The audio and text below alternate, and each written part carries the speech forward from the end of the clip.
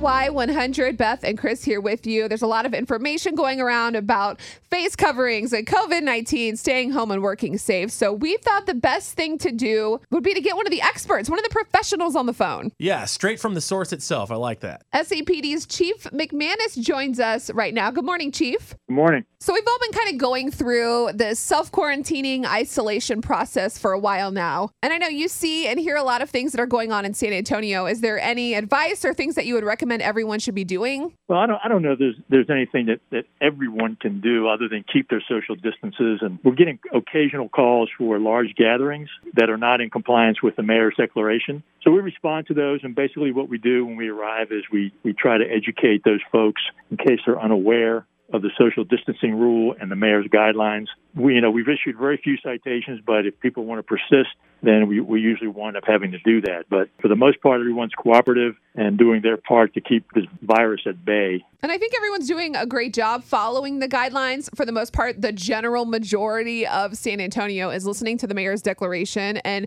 that's good because the sooner that everyone does that, hopefully the sooner we slow the spread and then we can get back to normal life. Yeah. So what are a few tips or things that people should know with everything going on right now? The main thing that they should be aware of if they have to go out or anything like that? If you have to go out, right now the requirement is to wear a face mask and keep social distance. I mean, it's all pretty simple when you boil it down. You've got to follow the guidelines that the mayor has put out. And when you go shopping for groceries or when you have to go and take care of your a sick relative or something like that, you've just got to keep those guidelines in mind. Wear a face mask, keep your distance, wash your hands.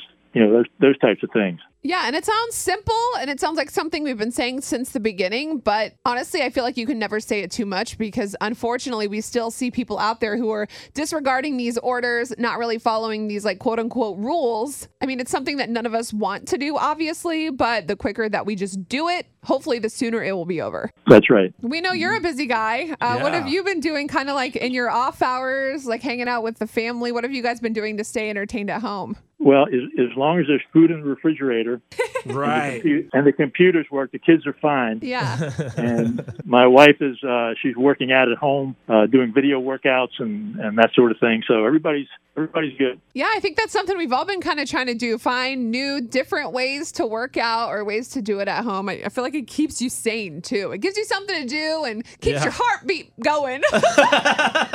That's awesome.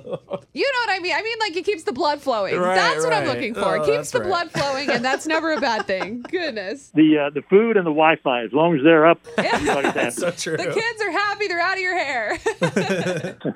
That's great. So, Chief McManus, we just wanted to know, and we know SAPD is working very hard right now to keep everyone safe and protected and to uphold the guidelines, but is there anything that we as citizens can do if we wanted to show appreciation or gratitude to our officers? What would that be, or what would that look like? I think my first thought to answering that question is we want to thank everyone who's been so generous in donating protective equipment, supplies like sanitizer and gloves and masks and those sorts of things. And then there's also been folks, Community Bible Church donated a lot of gift cards for food. I mean, the community's been very, very generous to the police department in the middle of all this pandemic. I think if there's any appreciation needed to be shown, it needs to be us showing appreciation to y'all. Aw, that's nice. I think now more than ever, people are just really trying to show their appreciation for essential employees and our first responders and everybody that still has to be out there, people who are keeping us healthy and protecting us. Yeah, definitely. The frontline workers. Yeah. This community is outstanding. When things get tough like they are right now, they really come through for the first responders, and we certainly do appreciate it. Well, we appreciate you taking time out of your busy schedule to talk to us for a little bit this morning, and when this is all over, we'll get back out there seeing you on TV. Yeah. Thanks for talking to me this morning. Appreciate it. Have a great day. Have a good one. Yes, ma'am. Bye now.